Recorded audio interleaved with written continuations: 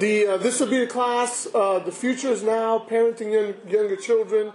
And we're going to be talking a little bit about parenting from the time they're babies leading to preteen young teens. And obviously we're not going to be able to cover every age bracket specifically, but hopefully we'll be able to share some principles that would really help you guys. So I'm going to start off with a word of prayer, and then we will jump right in. I know there were people still walking in, but we're just going to go get started now.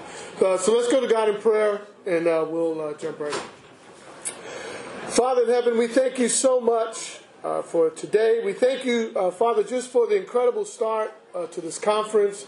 Father, we thank you for this time that we take together, that we could fellowship together, that we could learn together, Father, that we could just have an incredible time. Father, we pray that you really use this time in an incredible way, God, that you guide our every word, that you help us to just be able to instruct and help and inspire as many as possible. God, I pray that each and every parent in this room, Father, that you will grant them insight, wisdom, Father, as they seek to just raise incredible kids who ultimately love you. God, we're so grateful again for this time. We're grateful for your grace and your mercy, Father, that we could make so many mistakes, and yet, Father, that you could make it all well and cover for our many challenges. Father, we just pray that you be with us today and just every day as we just continue to be and strive to be our best for you. God, we love you. We thank you. We pray all this in your Son, Jesus Christ's name. Amen. Amen. And so we're going to be sharing some things. I wanted to introduce ourselves really quickly here.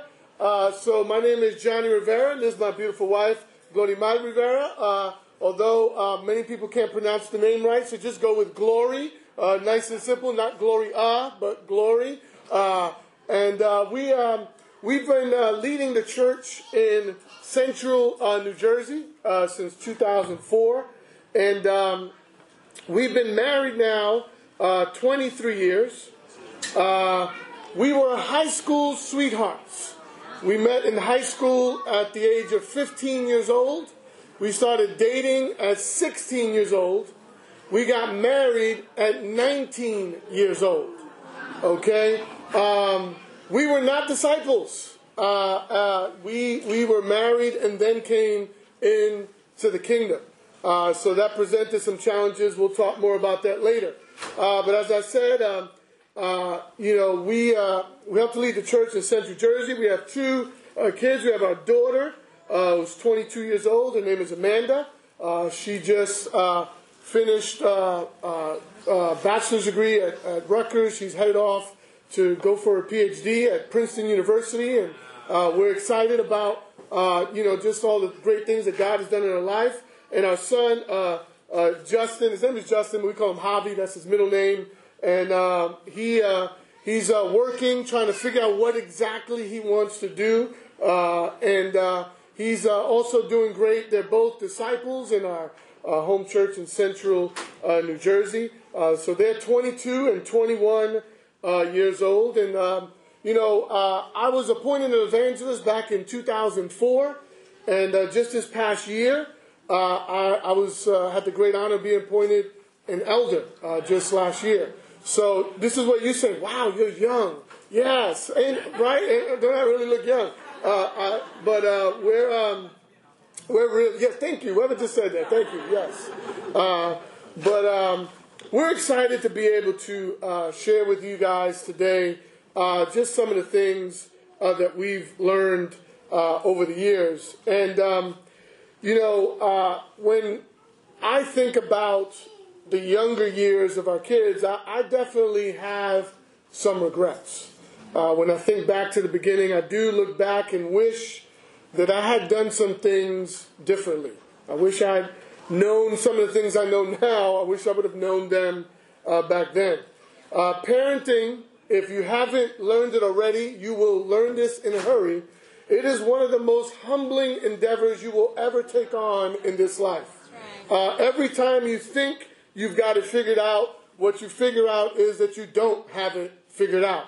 And a new challenge comes in a new stage in life at a new age, and it could be extremely extremely humbling. But that's good because we need some humbling. We need to really rely on God and learn how to do that. And when we're being humbled, we tend to turn to God, hopefully, so that we could draw strength and inspiration. And so we do not have all the answers. So if you came here looking for all the right answers, I'm sorry you're in the wrong class. But we hope to offer you some insights that we've learned throughout the years, that through some of the things we did right and through some of the things that we didn't do so right.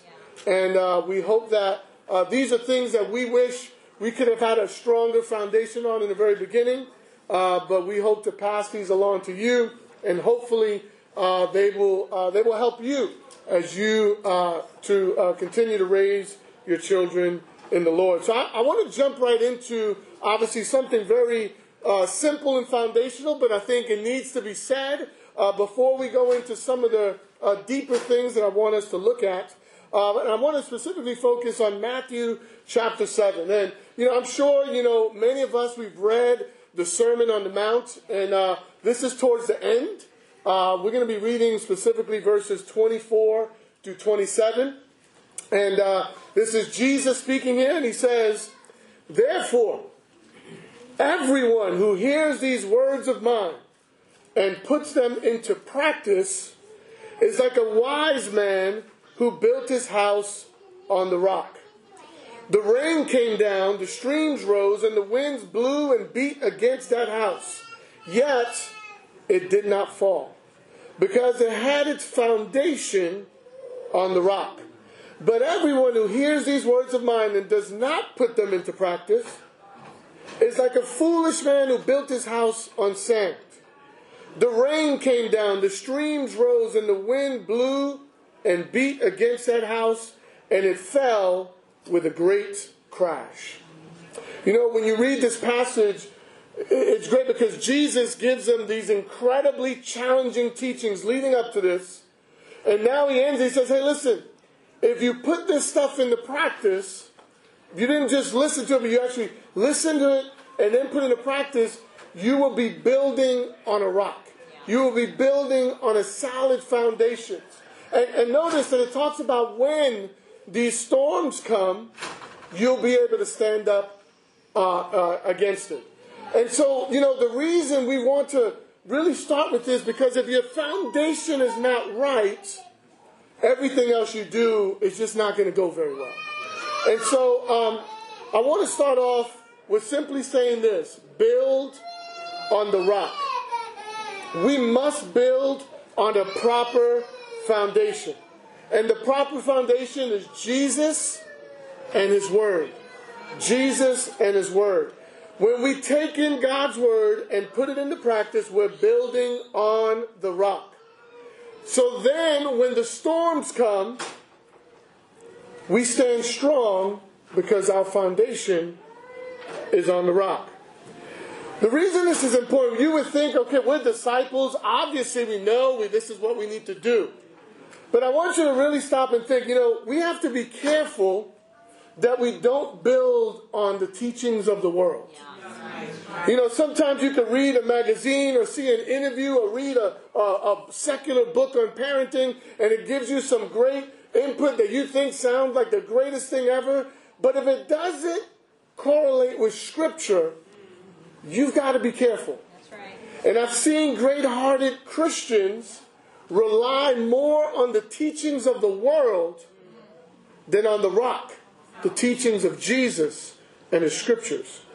And we have what we need in the Bible to help us to be the type of parents that God wants us to be. We have what we need in the Scriptures to help us to really raise up our kids in the Lord.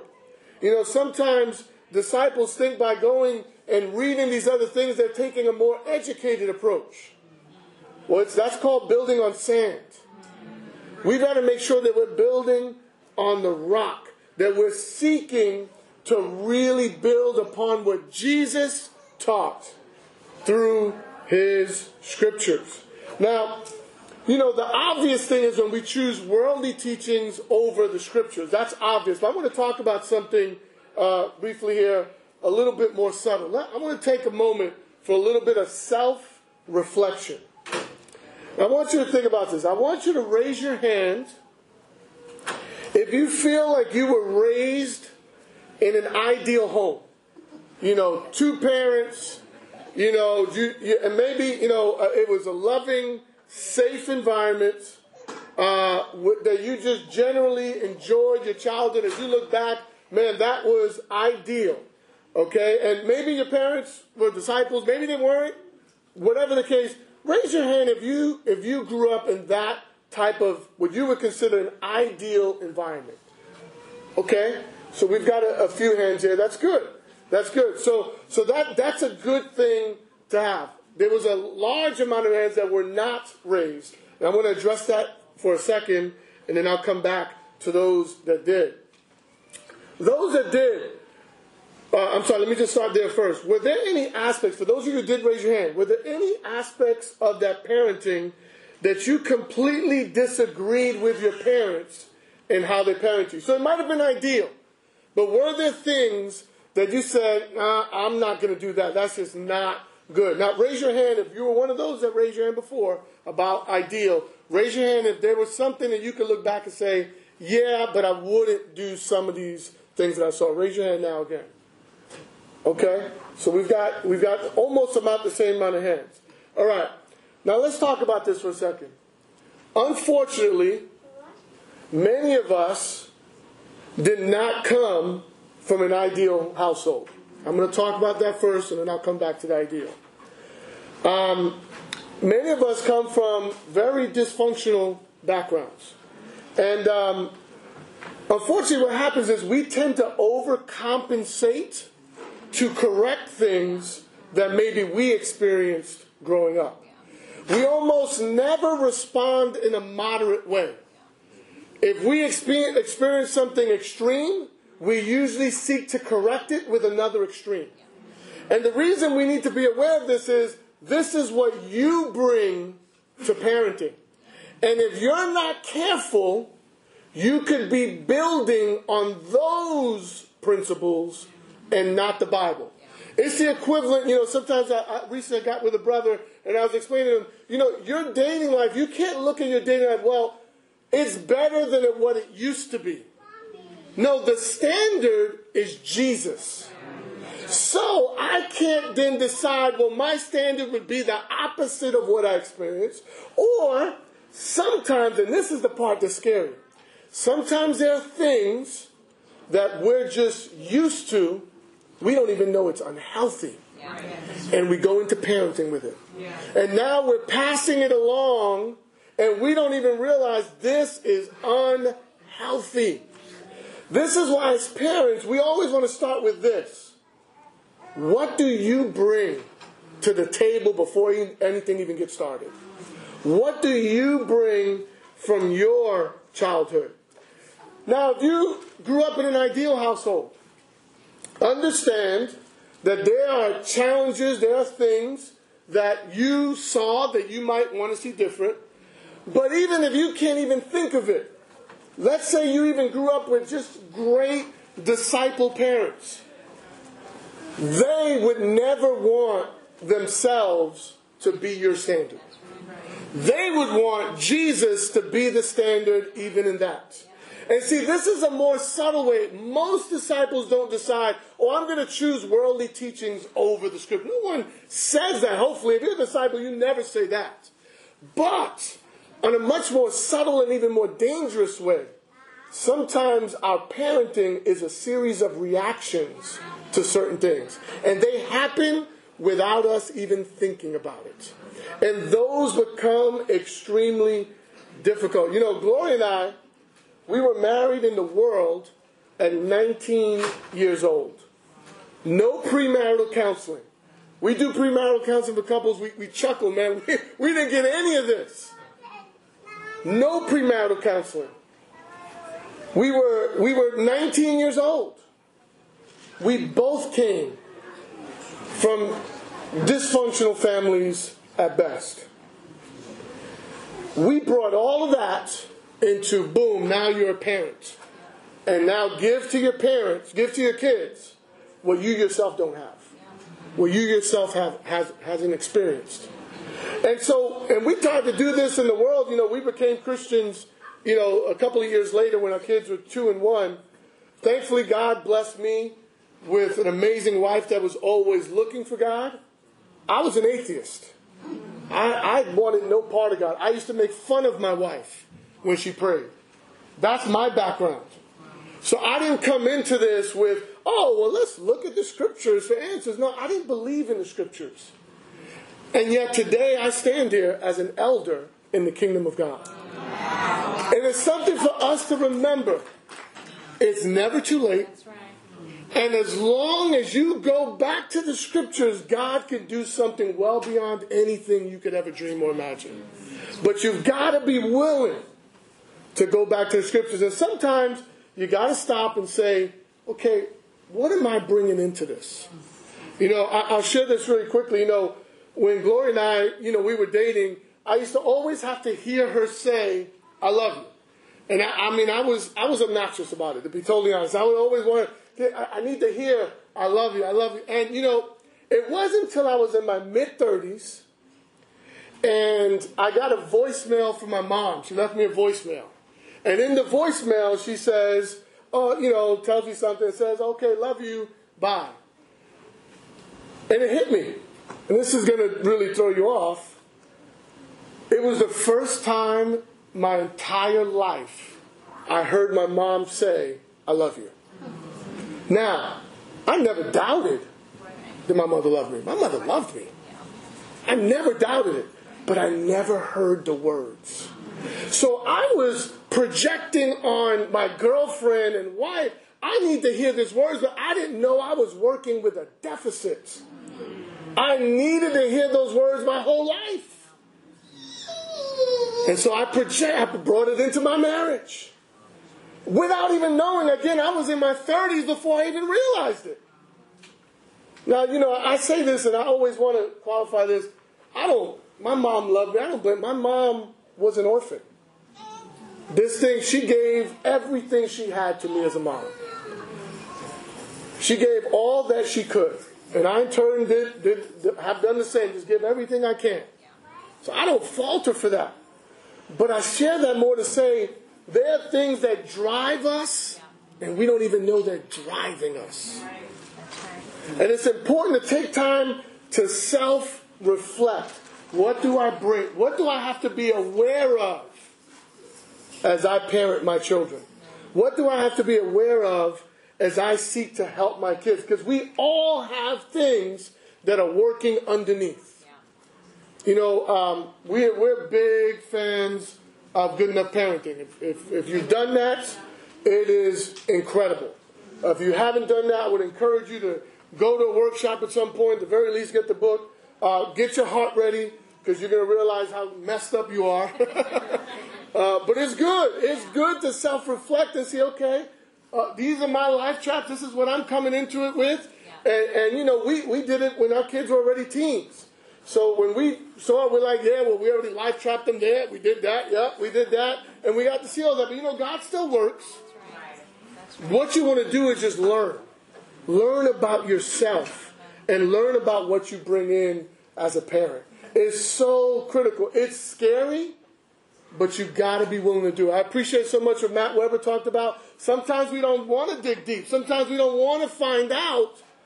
But you're really only limiting yourself and who you could be as a parent to your child.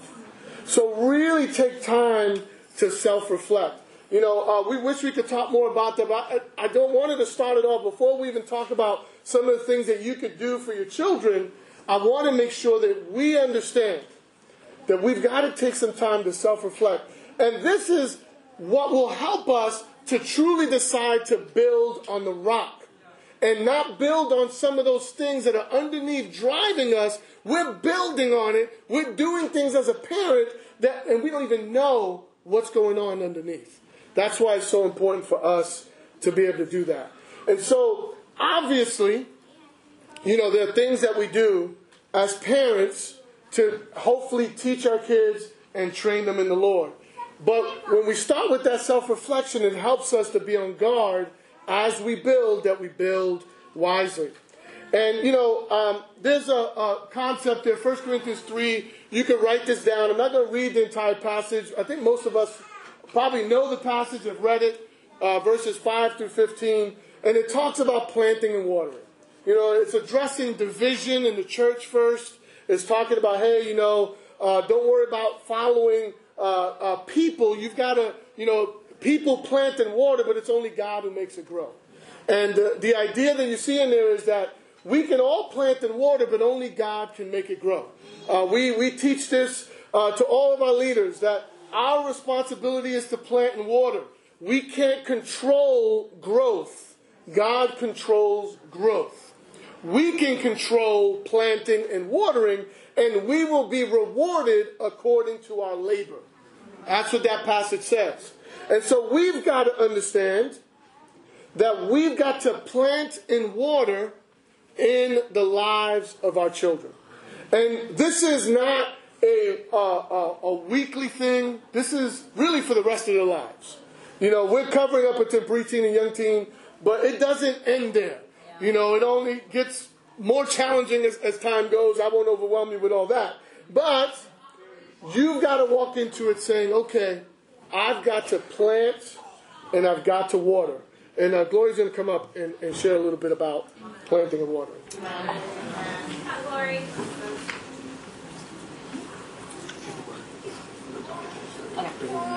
Okay.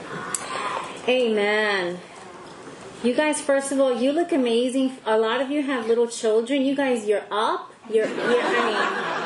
Our children are 14 months apart. I remember praying, Father in heaven, if I can sleep more than 4 hours tonight, I would be so thankful. You guys look wonderful. This is great. We don't have all the answers, but we serve a God who does. And the Bible tells us in 2 Peter 1 verse 3 that we have all we need for life and godliness. It's in His Word. And it starts early, and it is never too early to start. I remember reading God's Word to my children when they were in my belly. And this was before I became a Christian. There was just something that I needed to read to them. Even before I knew the whole Bible, I would read the Psalms to them. And then when I became a Christian, it was so amazing when the sister started teaching me about Jesus. Oh, forget it then. And I've been reading and writing scriptures to them and helping them with the scriptures ever since.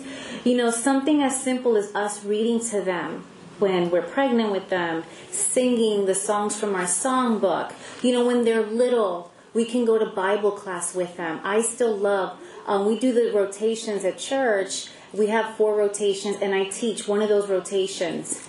I have to. I love it. That's how I catch up with the babies. I get my baby fix that way. And I always encourage the young mommies, come to Bible class and learn the Bible songs and do these little devos with the little ones. And I encourage the dads to do the same thing. Come on up with your babies, learn the songs, and you can do this at home with the kids as they get older. Something I would do, I would write a little scripture in a little post-it note, a little card, and I would put it in their little lunch boxes. I know, up until they were in high school, to the point that my son would be like, okay, Mom, could you please? Because I would write little hearts for them and little scriptures. Something like that. I worked outside the home for a while. And I remember how, battling, some of us may work outside the home, and there's that guilt sometimes, like I wish I didn't have to work outside the home. Some of us may not have that option. We can still connect with our children and still read to them. I remember treasuring that time, that downtime, that nighttime. Those rituals were so special. I would read to them that bath time. Then we'd read a Bible story. There's so many amazing Bibles out there for toddlers, preschool, school age. Those 20 minutes of just the little bath time, reading to them. Those are special times. It goes by like this. I can't believe my daughter's going to be 23 in a week, and my son will be 22 in September. Trust me, you blink, you miss it. We can't waste our time. The world likes to feed our children a lot, but we can feed them too. We can feed them the Word of God. And we can influence them with God's Word. You know, Deuteronomy 6, verses 6 to 9. That's on us to do. That's what God tells us as parents to do. We've got to continue to influence our children with the Word of God. I love that. You know, when Amanda headed out to college, one of the things that she did on her dorm room was she had a bunch of giant cardboard, and she would write out God's Word, and she put it on her dorm, and under it was just scriptures to fight different things, to make sure when she felt insecure, scriptures to fight it. When she felt attacked, scriptures to fight it. And I believe that was because Johnny and I would have scriptures at home, scriptures in her room for her and her brother, because we knew we were going to fight, but we had to fight with God's Word. We can do this for our children. It starts when they're young, but it doesn't have to end there. Amen? Even when we're not physically with them, we can still influence our children. Amen? Man, when you think about, these devotionals you do, or when you share scripture, they have a cumulative effect. And it's not, we didn't start giving the scriptures in our college years. It's all those times they build up. So every devotion you do, you might think, okay, well, we did it. Maybe they didn't pay attention. Maybe they lost. Keep doing it. Yeah. Because you're going to give something to build on. They're going to take little things from it. And you might find out years later, you might talk to your children and they'll remember a specific devotional that you weren't even sure if they were totally listening.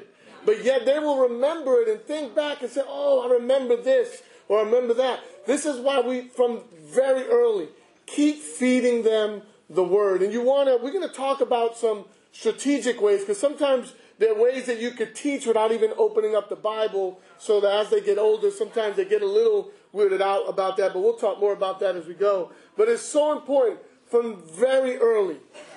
Get the Word in their hearts. Read to them. Share with them. That's so, so important. But what we want to do is we want to talk about some ways that maybe you don't think of that really become seeds to their faith. And clearly, if you don't get the Word in them, we're not even getting off the ground.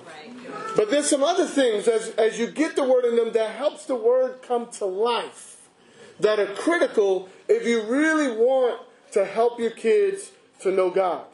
And the first thing that we're going to talk about is the seeds of your marriage. Your marriage is absolutely critical to your kids. Your marriage is critical to their understanding of who God is. Your marriage is critical to your parenting. Your marriage is critical to them understanding God, His Scriptures. If your marriage is not exemplary, they will read the Scriptures and wonder what's going on. Unfortunately, over the years, you see sometimes where even the kids, they get to the teen years and they start studying, and if the marriage at home isn't great, they start to wonder, well, why do I really want this? Because that doesn't look very inspiring. Our marriages will say a lot about who God is. If our marriages are not where they need to be, if they're not different from the world, if they're not different from their friends at school, we're hurting their faith. We've got to make sure that we address our marriage. There will be seeds of faith put into their hearts through your marriage. Amen. This is why it's so important that we look at our marriages first and say, okay, how are we doing? Because let me tell you something. These kids, they'll know when something's up. They'll know who to play. They'll figure it out. Okay, yeah, this one's a nice one. If she says no, we'll go to him if he's a softie. Or vice versa. He always says no, I'll go to mom. They'll play you. You, as a married couple, must work together. You must be on point in your marriage if you really want to make an impact with your children. And we've seen kids over the years, how they grow up And then they look back and they're like, wow, I talked to, some of my friends at school and the stuff that goes on with their parents, I've just never heard of that. And it's because they've grown up in the church and they've grown up in a household where just the things of the world don't happen. These are an incredible blessing. You don't realize how critical they are to building the faith of your children.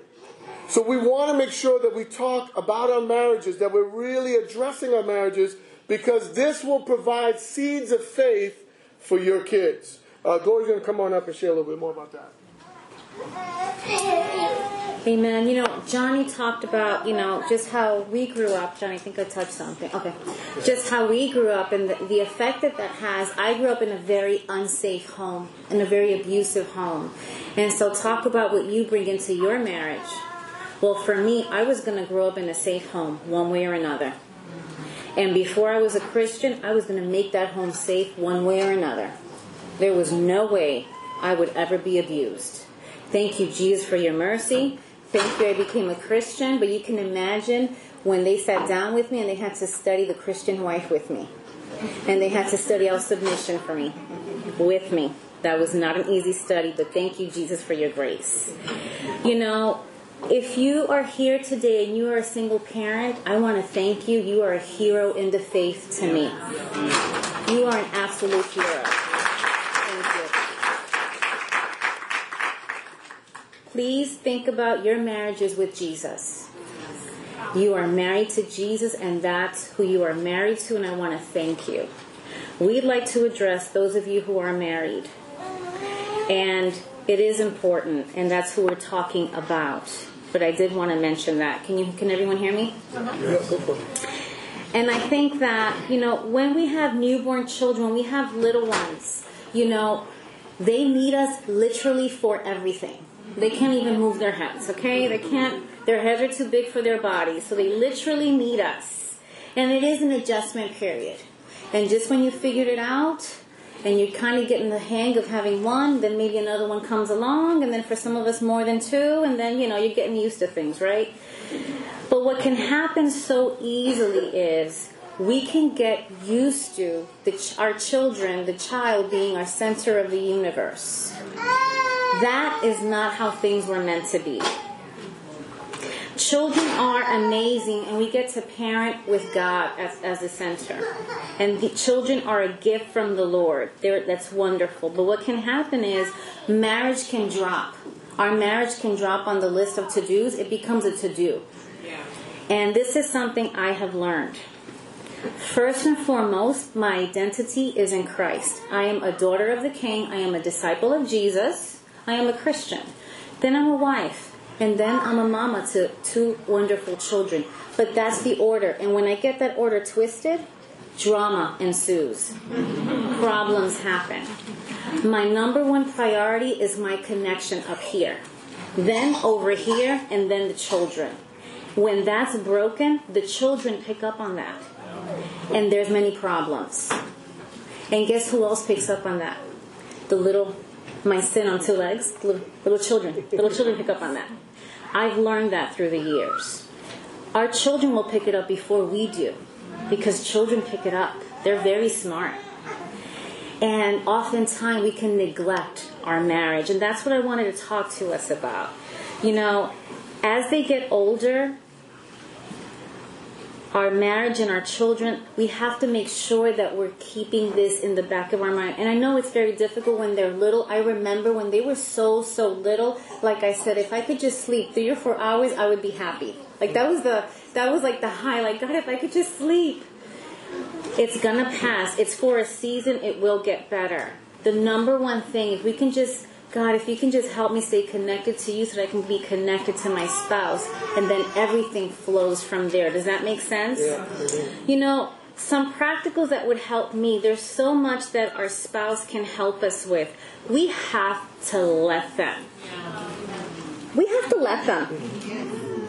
They may not do things the same way that we would. And can I just say something? That's okay. Yeah. It's okay that they do things a little bit different.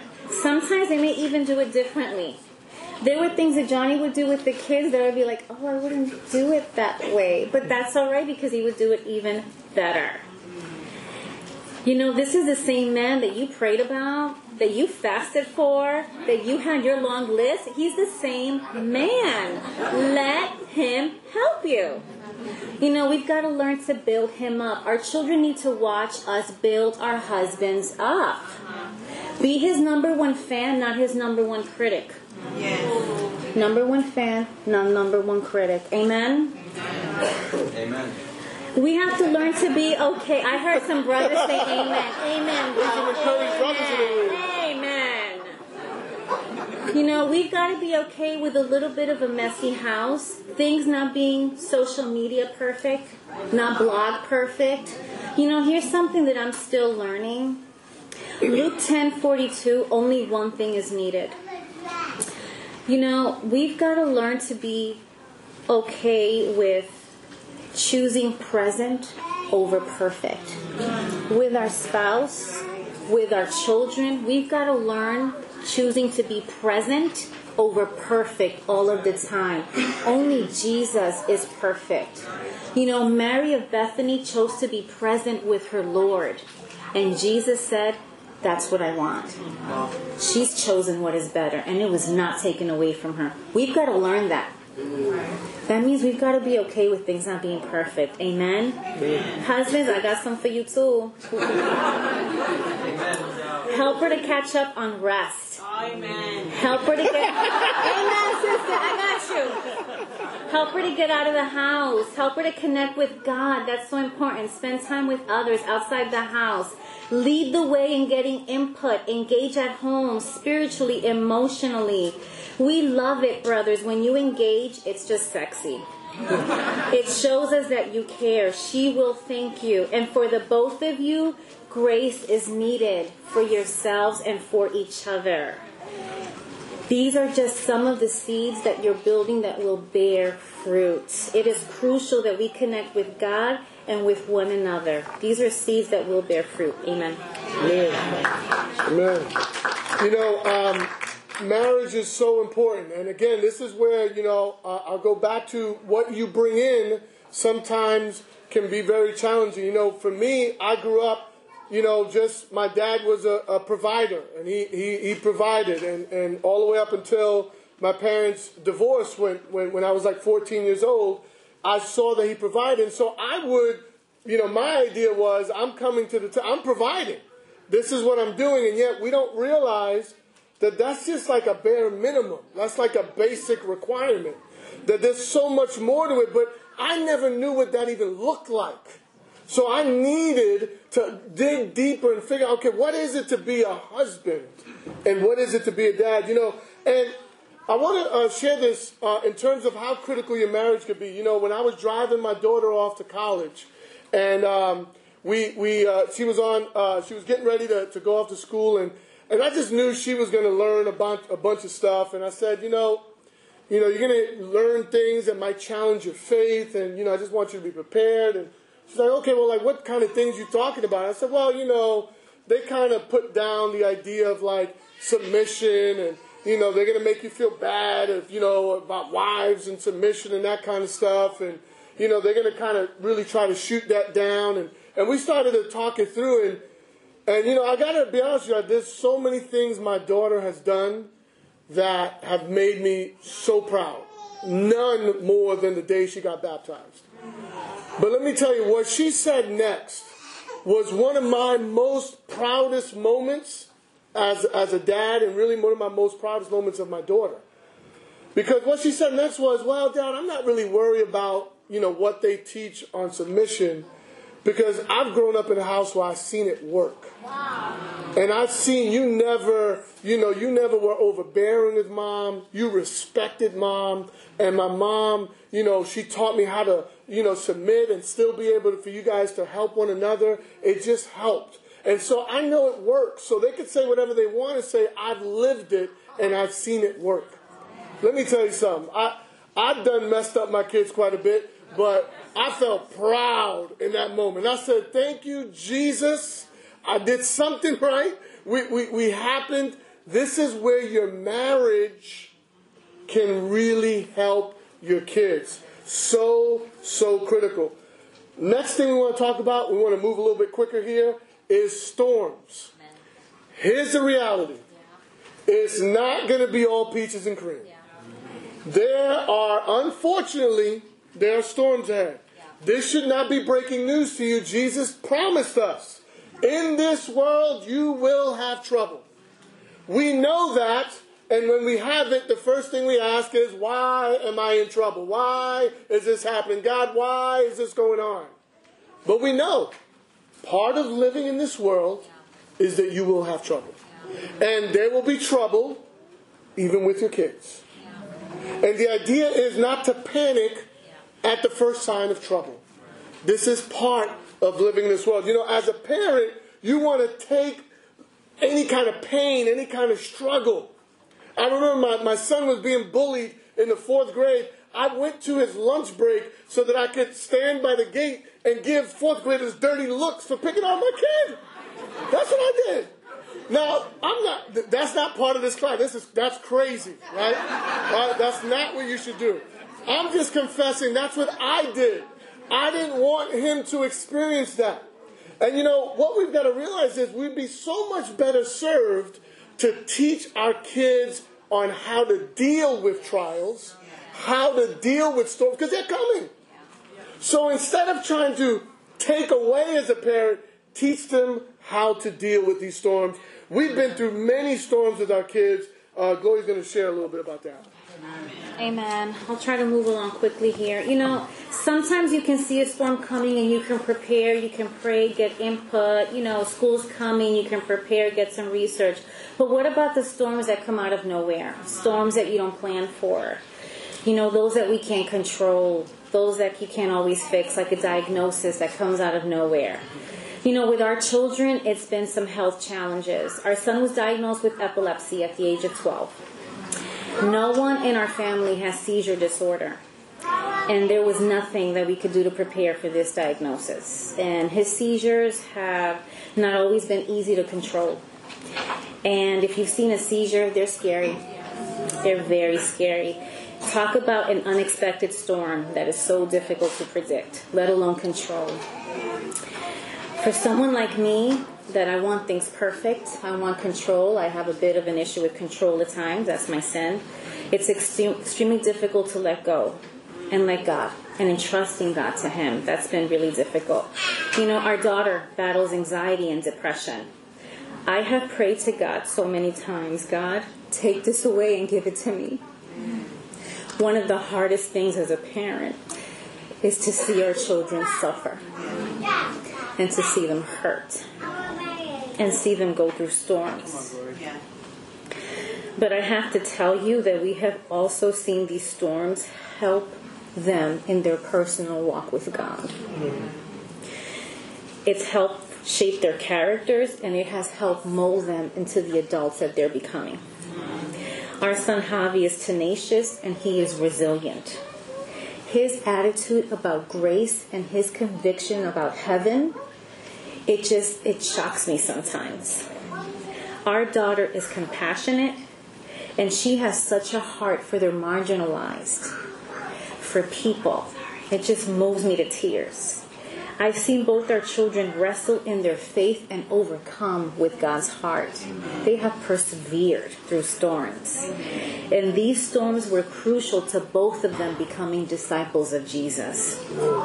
I will never forget asking Amanda when she was making the decision to become a disciple, because she battles with her emotions, are you sure you're ready to make Jesus Lord? Because you're going to have good days and bad days with your emotions. And she looked at me and she said, Mommy, I'm going to battle my emotions, but I rather battle with God with my emotions than without Him. That's what we can ask of our children. You know, we've also learned lessons about our individual walk with God and each other. Our hearts and areas in our character that needed strengthening, areas we needed to repent of. You know, with God, suffering never has to go to waste. And we know that. That's one of the most amazing things about being disciples of Jesus. We know that. And when you read through the Gospels, Jesus is not afraid of storms. We know that through the Gospels. He He can handle our storms. They don't scare him, and they don't need to scare us. It's been said, sometimes he calms the storms. Sometimes he calms his child in the storm. But most of all, he walks on the things that we are so tempted to drown in. Amen. He can handle our storms. Amen. Amen. When we think about storms as a parent, as Gloria mentioned, we often want to take them away. We want to take away the suffering. We want to take away the trials. And we don't realize we're trying to take away the very thing that God is trying to use to get them to heaven. And it's challenging.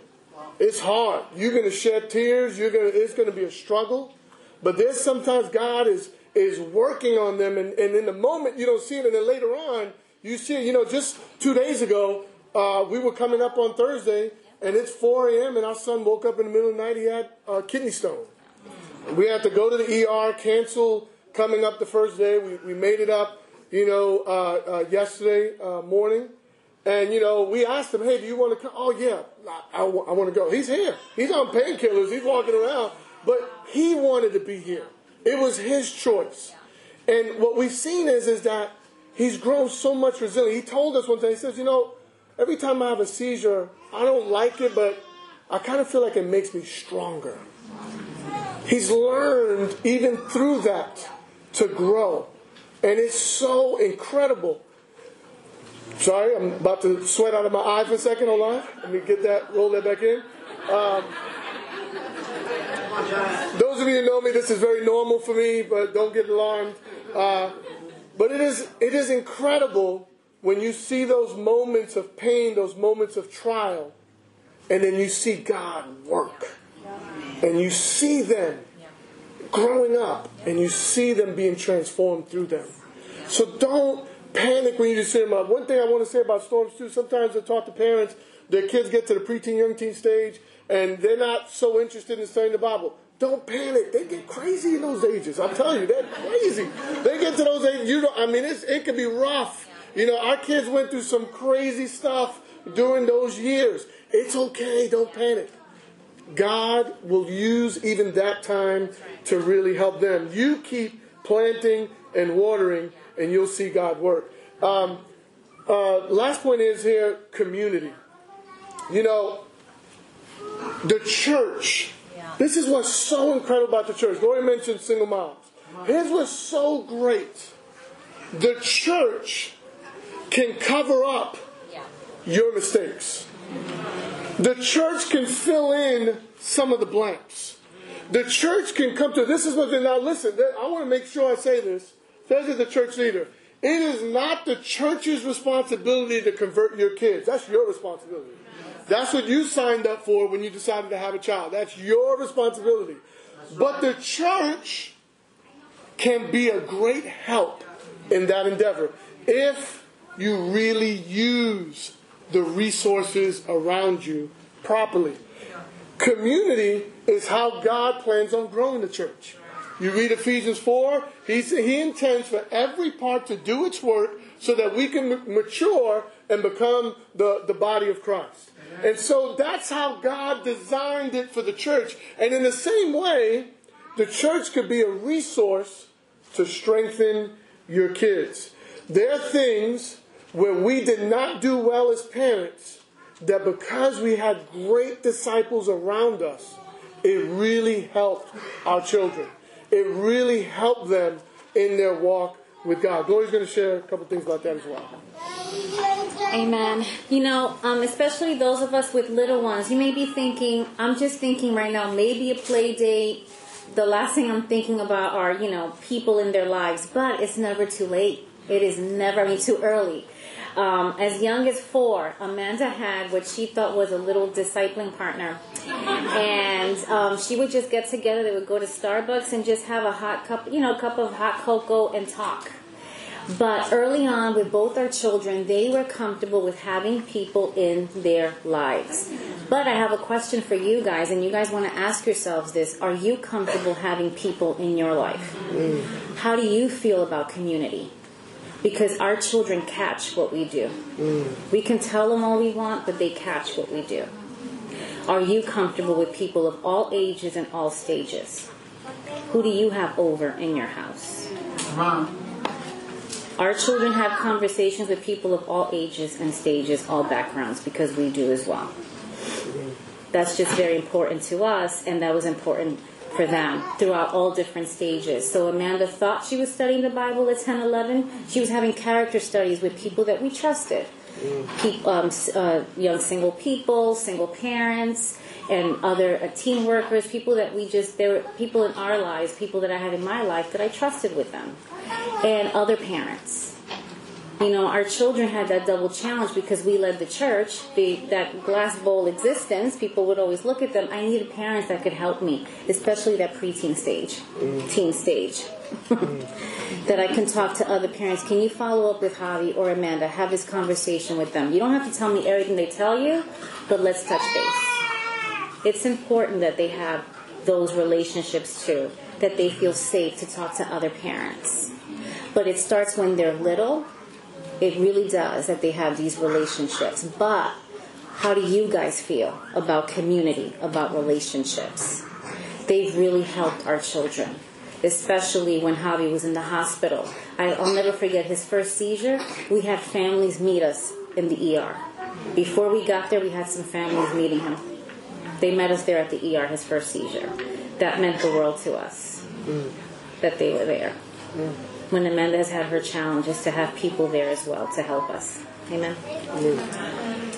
Community is so important. And, we've learned over the years that sometimes the cool campus student could say the same exact thing that you said, but all of a sudden it makes sense to them when the cool campus student said it, but even though you said the same exact thing, it's okay. I don't take it personal. Have at it. If that's what works, hey, brother, can you come talk to my son and tell him this exact thing? That's what I told him to do. And if it works, whatever. It's so critical. Even parents, I talked about not knowing. Sometimes, one thing I've learned over the years is sometimes you tell people, like, connect with your kids. And I will yes you to death, as a young parent, like, yeah, I want to connect, yeah. But what does that look like? What is that like? Sometimes we don't even know what that is. And if we've never seen it, we don't know. And I'll never forget, I studied the Bible, when I read, the Bible from cover to cover before I even stepped foot to want to study the Bible. I sat down the first time with the brother who led the church, and I told him, I said, look, hey, I'm going to hell. I know that already. This is the first time I sat down with him. I'm going to hell. Just teach me how to be a disciple because I need to get right with God ASAP. So this is why I studied the Bible in 4 days. Because I knew by then, I had read the Bible, I knew, okay, I am lost, right? But the things I learned while he studied with me, I still remember today. And I'm going to give you one specific example. I remember being in the study, and his daughter was kind of acting up. And so I'm studying with him, and he's like, I could tell he's getting a little frustrated. So I'm like, okay, let's see how the preacher man handles it. Let's see, does the belt come out? A slipper, my culture, the chancla, does that come out? Does somebody's ear get pulled? Like, how does this work in this? I want to see how. And I was blown away because he got down on one knee and he talked to his daughter in a calm way, and she got it like that. And I was like, you can do that? Like, this is possible? I had never, ever seen anything like that. The minister that said the Bible to me taught me how to tie a knot on a tie. All I knew was clip-ons growing up. We were too poor to have a whole tie. We had the clip-on. We put the clip-on. These are things that, again, I cherish. I remember this, and this is 21 years ago. I remember the studies, but I remember him disciplining his child and talking to his child. And then I remember doing it, and another parent coming to me and saying, whoa, I've never seen that. And I'm like, yeah, you know what? Before I became a disciple, I never did either. I just never seen it. This is why community is so important. Because you can say, hey, I want to connect, but what is connecting? You go to that healthy dad or healthy mom that you know is just doing a great job. How do you connect? Teach me. I don't know. I want to, but I don't even know what that really looks like. Now, that takes some humility. That takes you being vulnerable. And it might be a little scary. But think about the benefit to you and your children just being able to do that. This is why it's so important that parents are involved with each other in a way that you could help each other with your kids. It's so gratifying when you can help one another as parents. We've got to be able to be community to really provide the best for our kids. And like I said, if they always have someone older to look up to that they think is cool, that adds an extra incentive to them. Oh, this is not just my corny parents who do this. Oh, these cool teens and these cool campus students are also really trying to follow Jesus. And I want to say this before I close out my final point, is this. God tells us to plant and water, but it's He that makes it grow. And, all you can control is the planting and watering part. Your child is going to have to make their own decision when they get to that age. That's their decision. You have zero control over it. God has to work. God causes it to grow. All we can do is control what we've been told we can control. And that's whether we're planting and watering. You might give to your kids and not see the response when you want it. But your job is to plant and water. We've seen kids become Christians as young teens. We've seen them become Christians just recently. A single mom who grew up in the church, got remarried in the church, and her son got baptized as a 35-year-old man. Okay, sometimes it doesn't happen when you want it to happen. One of the scariest things I told my kids before they became Christians, I told them, listen, if you never study the Bible and become a disciple, I still love you and I will always love you no matter what. Now listen, I'm not going to lie to you. I was scared because I don't want them to not be disciples. But I wanted them to know my love was not conditional. Just like God's love is not conditional as well. And I'm going to skip this last part here and close out with this because I think this is really important for all of us. The Bible says in 1 Peter 1 verse 6, in all this you greatly rejoice, though now for a little while you have had to suffer grief and all kinds of trials. There's a word there in the Greek, the all kinds of trials, is poikilos. Peter only used this word twice. Okay? He used it in 1 Peter 1 verse 6 when he said all kinds of trials. And he used it in 1 Peter 4 verse 10 when he says grace in its various forms. I want you to go with this.